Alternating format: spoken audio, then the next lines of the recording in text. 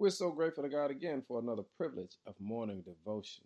And we're so thankful to each and every one of you for continuing to share these messages. Today's focus is cast your vote. As many of us are preparing to vote in our local elections today, we want to be mindful of the fact that our vote matters.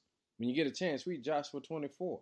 Verse 15 says, "And if it seems evil unto you to serve the Lord, choose you this day who you will serve, whether the gods of your fathers that were on the other side of the flood, or the gods of the Amorites, in whose land you dwell. But as for me and my house, we will serve the Lord." You see, your vote matters because our children will either enjoy the effects of our vote or suffer the consequences of our vote.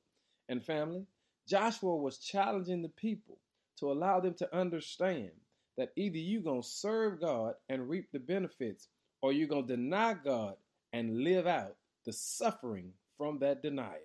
And family, today, we can't just talk about it. We've got to walk the walk. You got to cast your vote.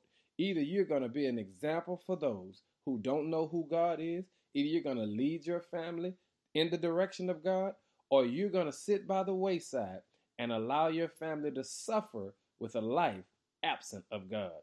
And that means your vote matters. And I want us to be cognizant of that today. Then remember, you have to vote. Vote. It's either God or the world, God or the devil, life or death. And your vote matters. Now be the leader God called you to be and cast your vote and let God get some glory. Be blessed today.